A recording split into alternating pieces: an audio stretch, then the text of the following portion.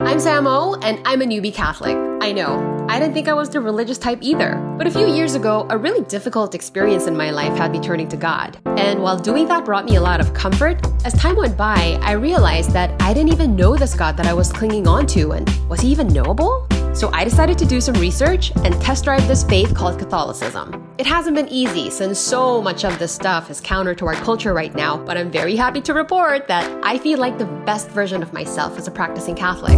I don't have it all figured out yet, but I think Christianity's legit. It's been 3 years since I started this journey, and now, the question on my mind is, why is there so much division among Christians when we all love God and call him our Father, which makes us brothers and sisters? And that is what I'd like to talk about on my podcast, The Narrow Door. 3 churches, 1 God, so much to talk about. The Narrow Door premieres July 20 on YouTube, Spotify, and everywhere podcasts are available. Come on in.